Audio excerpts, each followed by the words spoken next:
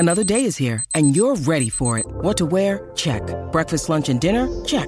Planning for what's next and how to save for it? That's where Bank of America can help. For your financial to-dos, Bank of America has experts ready to help get you closer to your goals. Get started at one of our local financial centers or 24/7 in our mobile banking app. Find a location near you at bankofamerica.com/talktous. What would you like the power to do? Mobile banking requires downloading the app and is only available for select devices. Message and data rates may apply. Bank of America N.A., member FDIC. Welcome to Story Smack. Hello, my name is A. Kovacs, audiobook narrator and founding partner at Empty Set Entertainment. And my name is Scott Sigler, best-selling novelist. And for once, this podcast isn't all about me. It's very sad. Oh, you poor thing. I know, right? This episode is about books, in particular, author and storyteller Pierce Brown.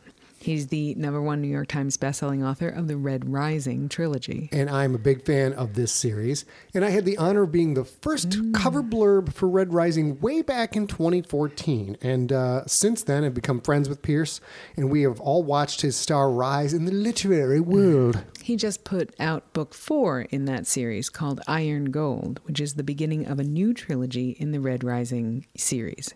And Mysterious Galaxy Books in San Diego asked you to help kick off his new book tour, which we recorded and we're about to play for you guys. We thought this would be a pretty nice episode of Story Smack. I was honored to do this, and it was a ton of fun. So far in this Story Smack podcast, we're on episode 33 already. We mostly focused on movies, but this episode is a great behind-the-scenes look at the storyteller's mind. Red Rising, the first trilogy, was a huge success. Has entertained thousands of people. So this is a great bit of content to see a little bit of how the sausage is made, if you will, in front of a live audience. Oh, yeah. The bookstore was packed. I think maybe 200, 250 people Yeah, there. it's huge, yeah. The event was at 7 p.m., and the talk took about 45 minutes, and then he signed for about 3 hours. 3 hours. There's so many people there. I think everybody had a great time, though. In this interview, Pierce talks about sharing some things on his social media. So if you're interested in his social media, you'll follow him on Twitter. He is at Pierce, P-I-E-R-C-E _Brown, B-R-O-W-N. He's marginally active on Twitter. He's not a big fan of Twitter, but his real reach is on Instagram because he's all pretty and stuff. And he also shows off his cute little dog all of the time. You can find him on Instagram at one word, at Pierce Brown Official. And in case you hadn't heard of Pierce, we wanted to get that quick info out there before we roll the interview because he and Scott kind of jump right into it. So listen in. You can hear all about his struggle to get published in the first place and how he now deals with the pressure of following up on a #1 New York Times best-selling trilogy. So here's the interview recorded live at Mysterious Galaxy Books in San Diego, who have signed copies for sale if you go to mystgalaxy.com. That's mystgalaxy.com. Enjoy.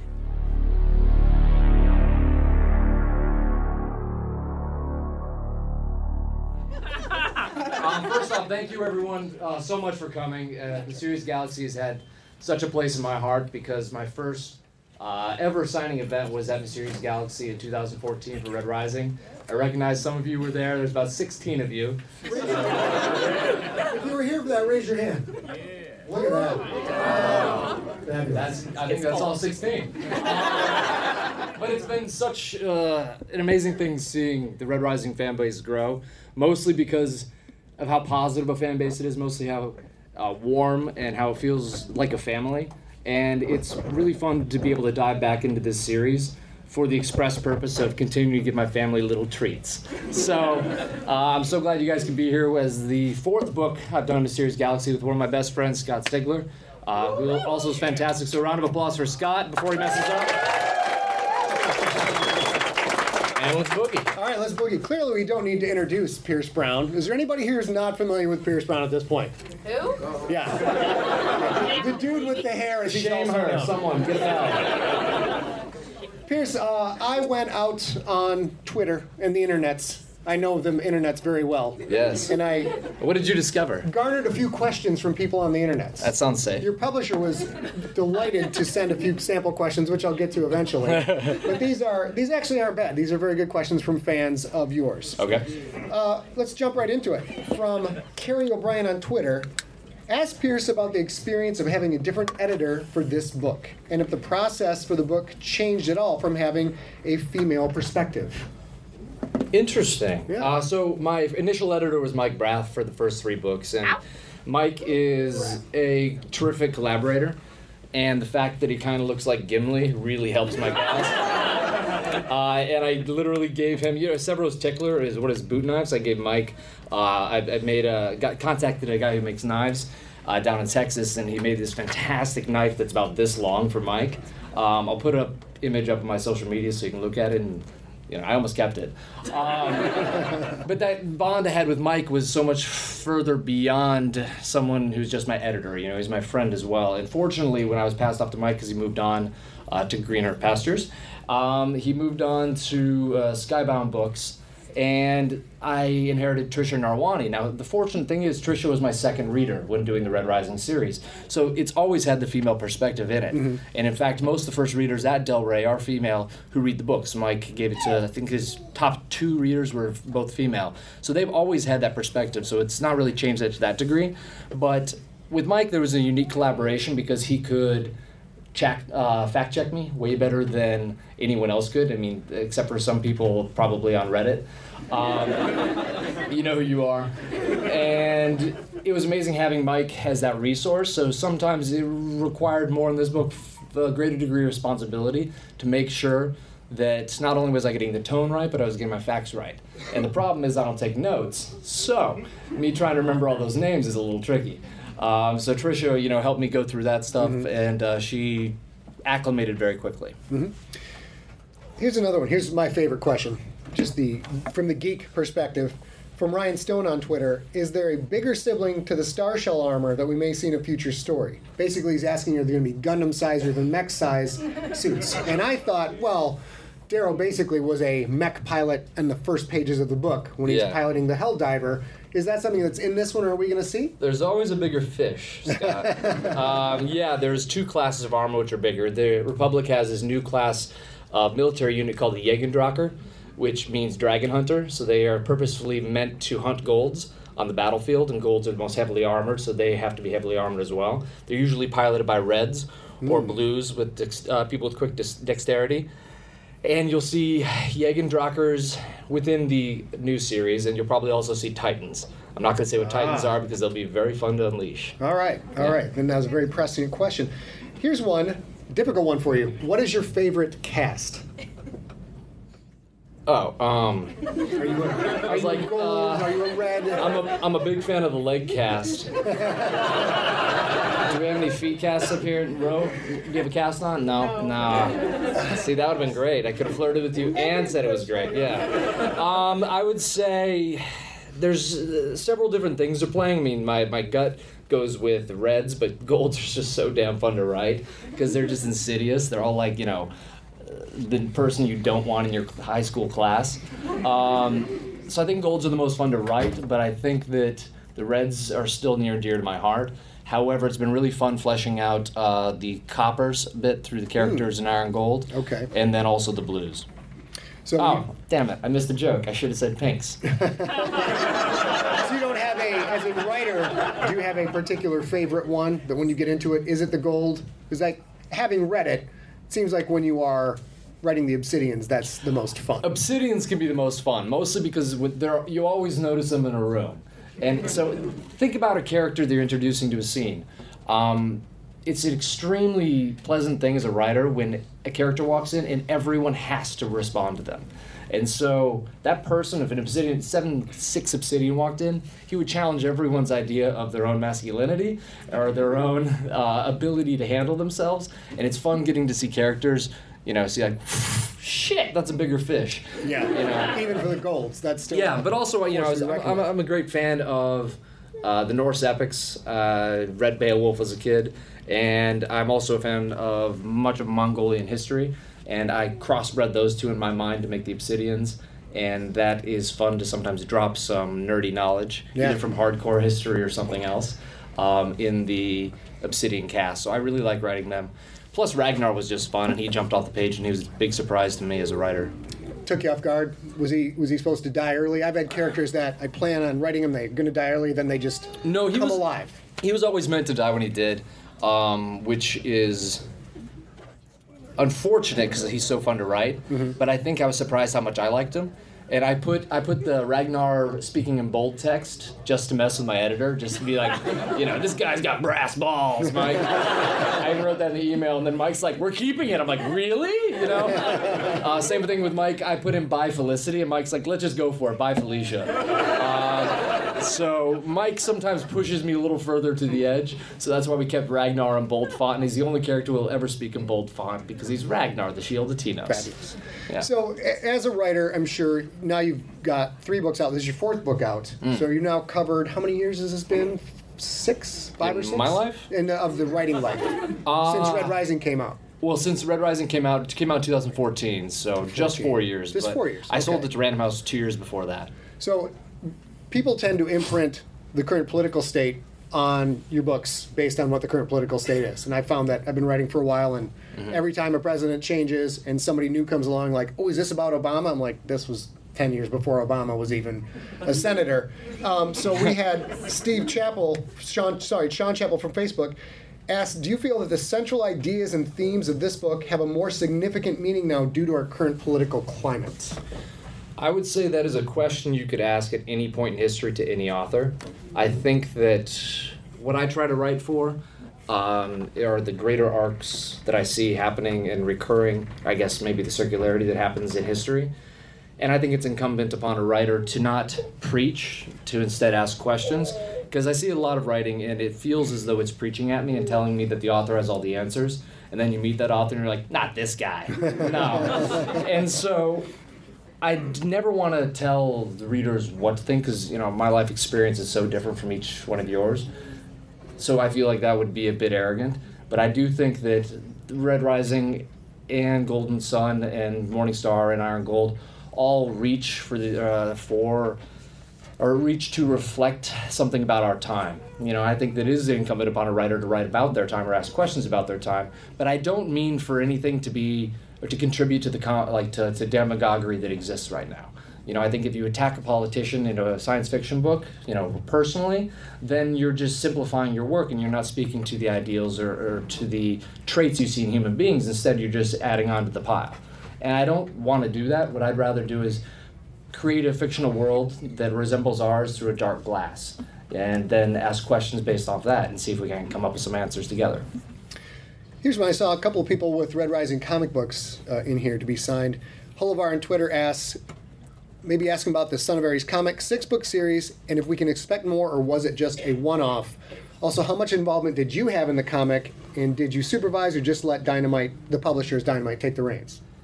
So comics is extremely collaborative form, but I'd already gone through the filmmaking gauntlet, so I was pleasantly surprised by how easy the coordination, easy the collaboration was with the guys at Dynamite. And they had fantastic artists, Eli Powell and Rick Hoskin did a great job on the writing. But I did the entire story. I had outlined it beat for beat. But that takes a lot of time, and that takes away from Dark Age, and it takes away from the next book. And so I'd rather concentrate on the novels. That said, if Dynamite was able to do a little more of the heavy lifting, I might do some more Sons of Ares. You'd be more of a supervisory role? Yeah, and what I want to do is build out the mythology. Mm-hmm. And if you can build up the mythology and make it all coherent as coming from me, then I feel like that builds out the world, fleshes out the world. I mean, my favorite part about going on tour is being able to realize and see new texture of the Red Rising world that I didn't see before simply by seeing your perception of it. And when you see someone else's perception of the thing that you've held dear for 6 years or 7 years, it's a very strange thing because you get to see a new dimension on it. And it's fun because I get to be shown all these different elements that I didn't see. And that's what happens when you collaborate with the comics. I got to see elements to it I didn't think out or that I didn't evolve completely, and it helped make the world overall better. And fortunately, I was doing that when I was doing Iron Gold. So I was able to link in character arcs and bring characters from Sons of Ares into Iron Gold. And then vice versa, and come up with backstories and link them all together. That makes me look really clever, but I just figured it out right then. In the climate-ravaged world of 2072, the city of Pura stands as a miraculous green haven. Pura is a geoengineered paradise that protects its fortunate residents from the global catastrophes of heat domes, fires, floods, and droughts. In a time when the world outside is unsafe, It's vital for Piura's existence that people rally behind the purpose of the city, and Demetria Lopez, head of the city's public relations, tirelessly promotes its idyllic image. But when she stumbles on a dark secret that, if exposed, would be the downfall of Piura's existence, she must decide who and what she's willing to protect. From Wondery, the makers of Academy and Dr. Death, The Last City stars actors Ray Seahorn, Jeannie Tirado, and Maury Sterling. Follow The Last City on the Wondery app or wherever you get your podcasts. You can binge all episodes of The Last City early and ad-free right now by joining Wondery Plus.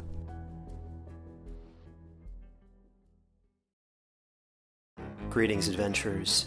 Today we're excited to introduce you to a new story, Dark Dice, a horror podcast that blurs the line between actual play and audio drama, where the story is determined by the roll of the dice. 6 adventurers embark on a journey into the ruinous domain of the Nameless God. They will never be the same again. One of the players is not what they seem after a doppelganger, a creature that can assume the form and voice of whatever it kills, infiltrates the team. As the players are picked off and replaced one at a time, can they figure out who the monster is before it's too late?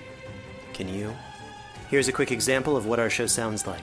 The shambler with the jar of liquid inside of him. Soren Arkwright let loose an arrow that cracked the glass, passing through the spine of the creature. The shambler still managed to maintain its forward momentum, but stumbled as it eagerly tried to bite and swipe at Soren, landing near his feet.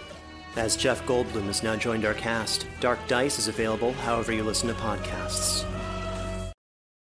Here's one from Lindsay Baker, and some of you might not know this, that obviously you know Red Rising was Pierce's first book, but it wasn't your first, it was your first published book. Yeah. You were in the trenches slugging away like every successful author has ever done, and created a few that didn't make the cut. More than a few. More than a few. So her question is about persistence. Knowing that you had several that you didn't get published, Lindsay wants to know your thoughts on persistence.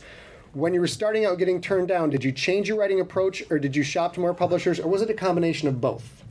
I wrote 6 books before I wrote Red Rising. All of them were rejected by agents, and they never even got to publishers. I think I was rejected all told by 120 agents, and I took that to mean that I had.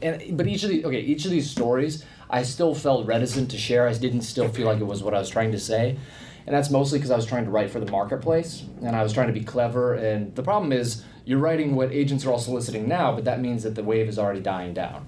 You know, it's like everyone started writing about supernatural things when Twilight and that other series, Mortal Instruments, yeah, when they were coming already in their heyday. And then the agents got all these manuscripts and then shopped them around, and none other series that were fantasy like that did very well because it was already a tired genre.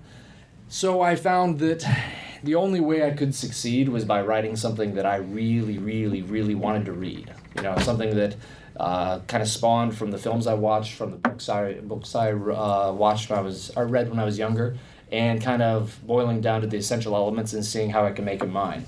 And Red Rising was the last book I wrote, and I actually backed off of writing for a year because no agent still wanted it.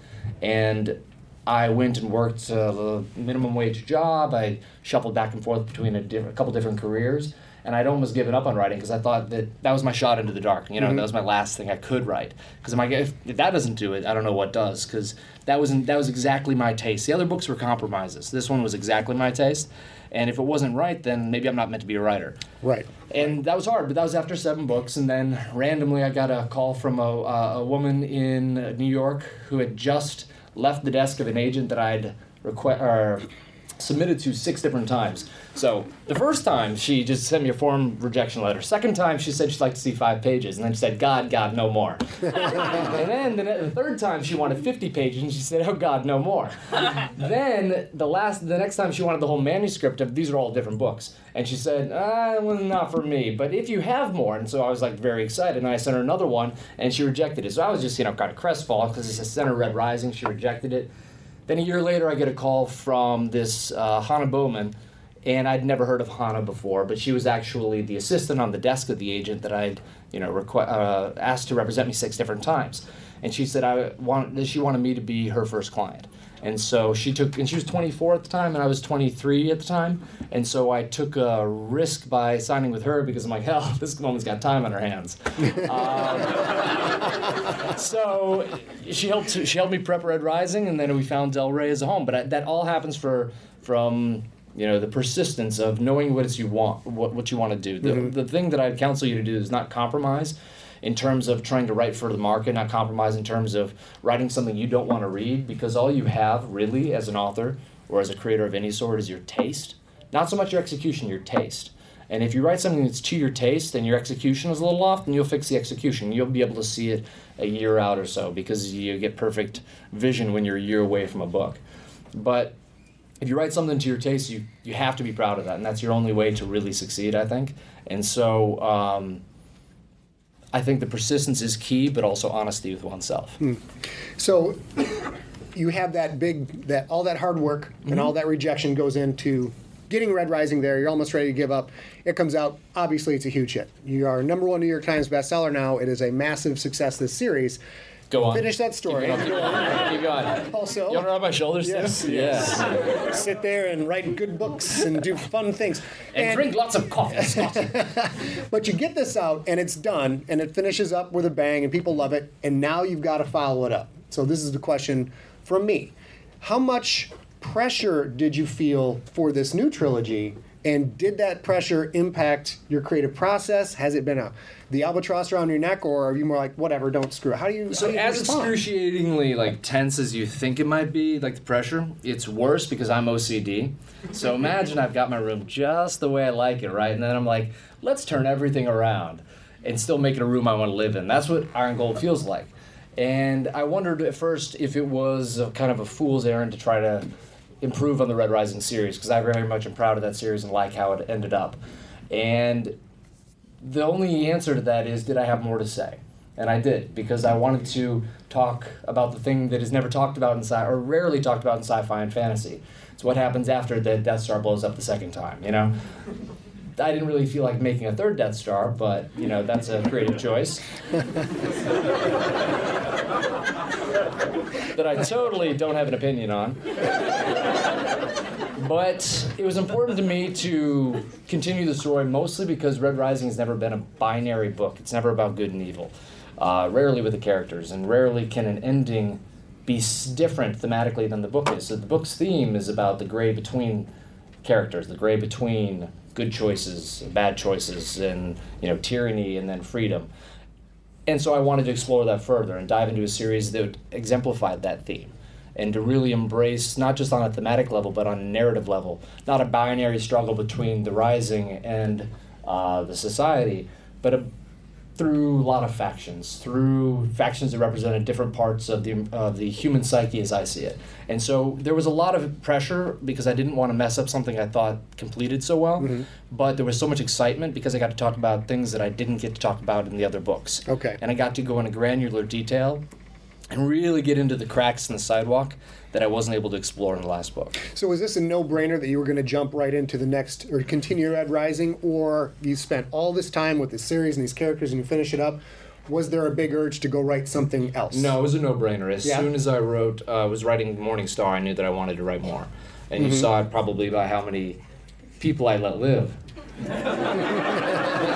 I showed great restraint. You should be proud of me.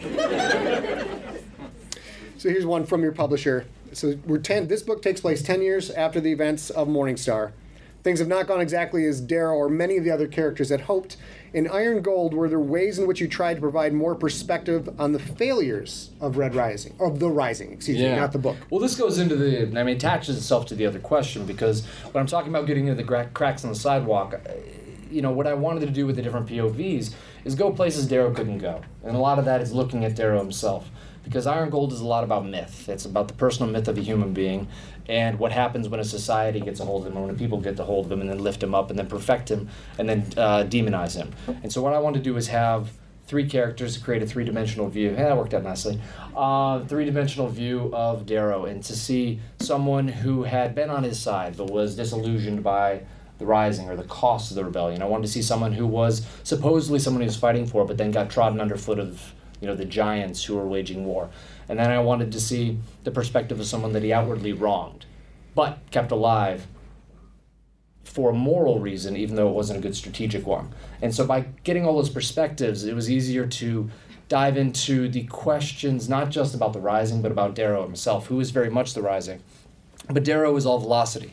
Helldiver always is. And so he's learned to use that to his advantage. But the whole reason he was able to be so effective is because he thought linearly, thought straight ahead.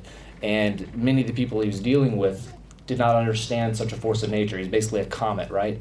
And so that impact of the comet, what happens when devastated cities are left in his wake? What happens when he breaks the own rules of his republic? What happens when he does certain things? They have a larger projection than just one man doing it. And I think that's really fun to explore. And fun to see how similar Darrow and the Rising are, because both on the surface seem good, but when you peel back the myth, there's war crimes going on. And it's fun to explore that and see whether or not the ends justify the means, and what that means for your own morality, whether or not you agree with them or disagree. And hopefully you can never tell which one I do, if I agree or disagree, because I think that it's really important for you guys to make your own decisions, especially at the end of this series, because there'll be a lot of questions like that, whether or not someone did something terrible, but if they save 1 million people or 1,000,001 people, is it okay if they kill 50,000? And that's a unpleasant thing to explore, but also just fun. We'll do one more, and then we'll go get some questions from the audience. But Darrow is a blunt instrument, right? Mm-hmm. He is the Reaper. He is especially gifted at killing and destruction, but with a whole lot of emotions. Yes, a lot of feels. Yeah, a lot of feels. He's like that guy, but like from Death Cab for Cutie. He's got a little bit of eye black. Yeah, he's an emo slaughterer. Oh yeah, there's some like striking resemblance between Darrow and some of the lyrics for Death Cab for Cutie. He's still wondering about that glove box. Anyone? No. Okay. So I've just started this. And right out of the gate, I won't do any spoilers, and no spoilers in your answer, he's still very good at what he does. He's the Wolverine of sci-fi. He's very good at what he does. In this book, do we see him take up the reins of government more, or is he still specializing in Darrow Smash? Is he just he is the weapon he is the causative agent of change, or do we see a softer side of him? You'll see both, hopefully, if I've done it well. I think what's important is seeing the temptation of both to Darrow. And a lot of times most of the people who are his greatest enemies are the ones who play games that he's not able to. Plenty, the Jackal. 2 people that had him all tied up, simply because they move in 3 directions and Darrow moves in 1 direction, And so you'll get to see Darrow assume the responsibility of having a family, assume the responsibility of having this myth, and then hopefully trying not to succumb to it. And unfortunately, expediency is usually Darrow's favorite method of getting anything done. So you'll see a lot of expediency. Okay, one more for me. One more, and then we'll jump to the audience. So Darrow is 33 at the opening of this book, is that correct? 33? Yes. And you have added a few years to your life since writing the original draft of Red Rising. Sadly. Try to press pause. How much of your current life experience and your current age goes into Darrow's experience in this book? Well, Scott, I'm glad you asked. As I said, I wanted to explore the gray area between, or the gray area in the actions of the Rising or of the Republic. And it would have been harder to do that when I was 24, when I was 22. See, I wrote Red Rising because I was at a point in my life where I was kind of adrift and directionless, and I was trying to find my own identity and carve my own place, because I was disillusioned with the world because I thought I was too big. Because you go in college, and you're in college, and they teach you all these things, and they act like you're going to be in the room making decisions about political issues, and that you're going to be making policy, but then you're just shuttling papers back and forth or making Xerox copies, and you start feeling swallowed up by the world. At least I did when I left college. And I felt very small and wondered if I had a place in the world. So I wrote Darrow because he was a reflection of what I wanted to be. I wanted to have a purpose. I wanted to have agency to affect that purpose. And, I was able, by writing Red Rising, kind of carve my own path through life. But now, I'm 29, Darrow's 33, and it's an inverse. So Darrow's a little bit older than me. And as I've grown older, as a youngster, when I was young, as a youngster, as a strapping young man, when I was young, I kind of adhered and believed in the idea that the arc of history bends toward justice. And I've been a little bit disillusioned of late, for many reasons, by seeing that may not necessarily be true. And of course, that's happened through many decades. Ours is hardly the unique time, because it happens in cycles. You know, I guarantee you, if you ask anyone who lived through Vietnam, they'd say, you know, it's not as bad now as it was then, but we think it is, because every age is the end of history. And, you know, I always thought ours was going to be the fairest age, but it's interesting to see how things change. What I wanted to show was my current disillusionment, more for the macro than the micro. You know, when I was younger, it was my disillusionment with myself and my place, and now it's kind of a disillusionment with the world. And what I wanted to see is, how can I challenge that? How can I have characters who want to affect change within that? Because it can't be on the shoulders of one man as it was within the Red Rising series, which is another reason for 4 perspectives. It takes a village to affect change. And that's a theme that I'll continue to explore throughout this series. Let's grab a couple of questions from the audience. There's a ton of people assigned here, so just a couple. Yes, sir. Given the success of you as an author, do you think any of your first 6 books might have interest in publishing? God, I hope not. By the way, that's my uncle right there. Everyone, so you can say hi to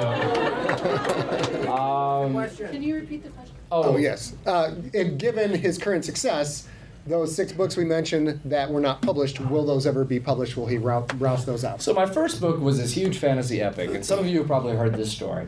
780 pages. And I gave it to my mom, and I said, you know, can't wait for you to read this, Mom. This is what I've been doing.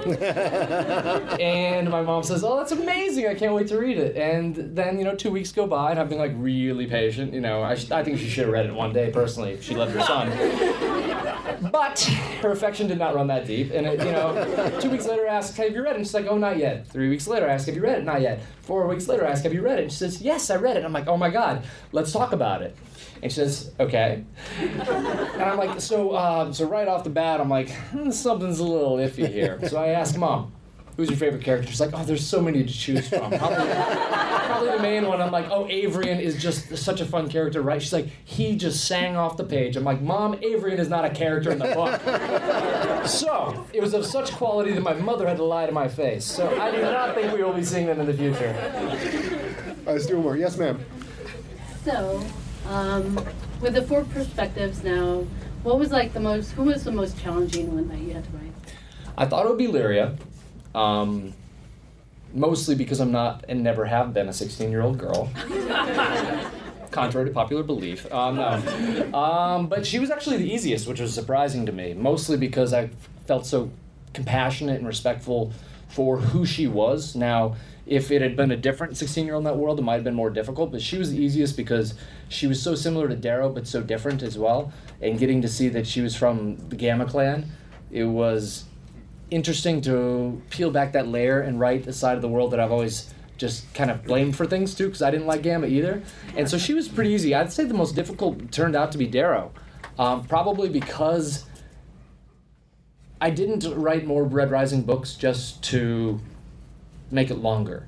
You know, I wanted to discover new things. I wanted to make it feel same, but different, you know? And that required me to discover Darrow again. You know, how would he change over the years? Would he be in a place where he has to make the sacrifices and decisions he does in this book? And I found that surprising. I actually saved him for last. I thought I would write Darrow's perspective first, and because I wrote each perspective at a time and then linked them up through the second draft. And instead, I ended up saving him for last, mostly because I couldn't figure him out at first. So, Darrow, surprisingly. We'll do one more. Yes, sir.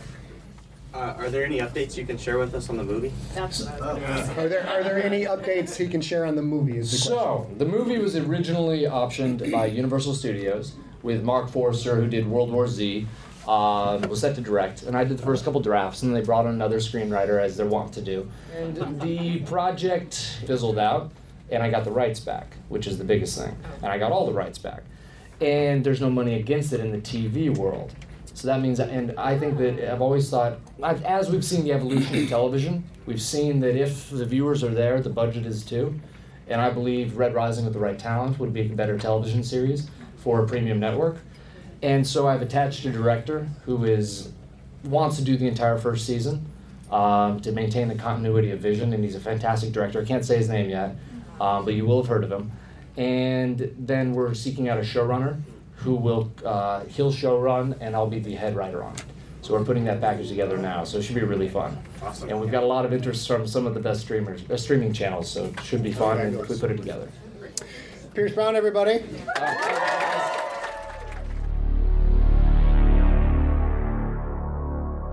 was Scott's interview of Pierce Brown. There was a lot of insight there. It's always interesting to share when you get to see people struggle to get published. As novelists, as writers, as creators, as storytellers, you often see the people up on the top of the pyramid, so to speak, and you're like, God, I really want to get there someday. And it's really easy to lose track or to lose sight of the struggles they have to get there, and if they are successful, the struggles in dealing with success. And I know a lot of you are thinking, oh, poor author, so successful. But having been in Pierce's shoes at this point, I can tell you this book is a really big deal. Iron Gold is. Because in publishing, no matter what anyone tells you, no matter what writing class you take, whatever pie in the sky stuff is going on, what awards you win or lose, I will tell you flat out, in this industry, you are judged based on the sales of your most recent book. Full stop. Unless you are an indie publisher doing your own thing, if you are with any of the bigs or any of the intermediate sized publishers, they are paying attention. How many books did she sell last time out? So with Iron Gold, it just literally came out yesterday as we're recording this one day after the book was released. You can bet there is a lot of stress in the Brown household watching how this does. Both for him and for his publisher, Del Rey Books, who, full disclosure, is also our publisher, the Generations Trilogy. Yep. Great folks. Because the publisher has invested a lot of money and promotion into the production of this book. And people also forget, with a book this big, with a promotion budget like he's got for this book and the tour and everything else, jobs are on the line. If it doesn't perform well, somebody's going to have to answer for that. Yeah, but I kind of think it's good for storytellers to hear that even the big hitters have trouble getting their kind of first break into things. Yeah, it's always good to hear, because there's so many creators and storytellers who are just trying to get their start, working their asses off. But the main lesson, I think, from an interview like this one with Pierce is you do this because you have to do it. And hopefully somewhere down the road, you can share your stories with a lot of people. Well, we hope you enjoyed episode 33 of Story Smack. You can find Scott and myself online. Scott is at Scott Sigler on Twitter and Instagram, and his Facebook page is facebook.com/Scott Sigler. I am at @arealgirl on Twitter and at a.real.girl on Instagram. You can find us online at facebook.com/storysmack, and we'd love to see your comments over there. You can find us also on iTunes. Search for Scott Sigler Audiobooks and subscribe. You'll get a free unabridged audiobook episode every Sunday. FDO, for the people who are hearing us for the first time, what is your current free audiobook? This week, we will post episode number 14 of Alone, which is book 3 of the Generations Trilogy, a sci-fi series that I think readers of Red Rising would dig. Book 1 of the Generations Trilogy was Alive, which none other than Mr. Pierce Brown himself called, quote, a ripping thunderbolt of a novel. So if you listen to this episode because you dig Pierce's work, what more do you need to know? Well, that is it for this Story Smack. We hope you enjoyed it, and if you did, we hope you subscribe to Scott Sigler Audiobooks, and you can hear more Story Smack goodness in the future as well. Until the next episode, we'll talk to you all real soon.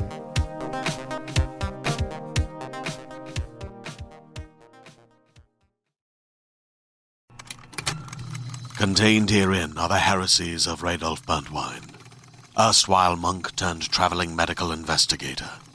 Join me as I uncover the blasphemous truth of a plague-ridden world, that ours is not a loving God, and we are not its favored children. The heresies of Radolf Burntwine, coming January 2nd, wherever podcasts are available.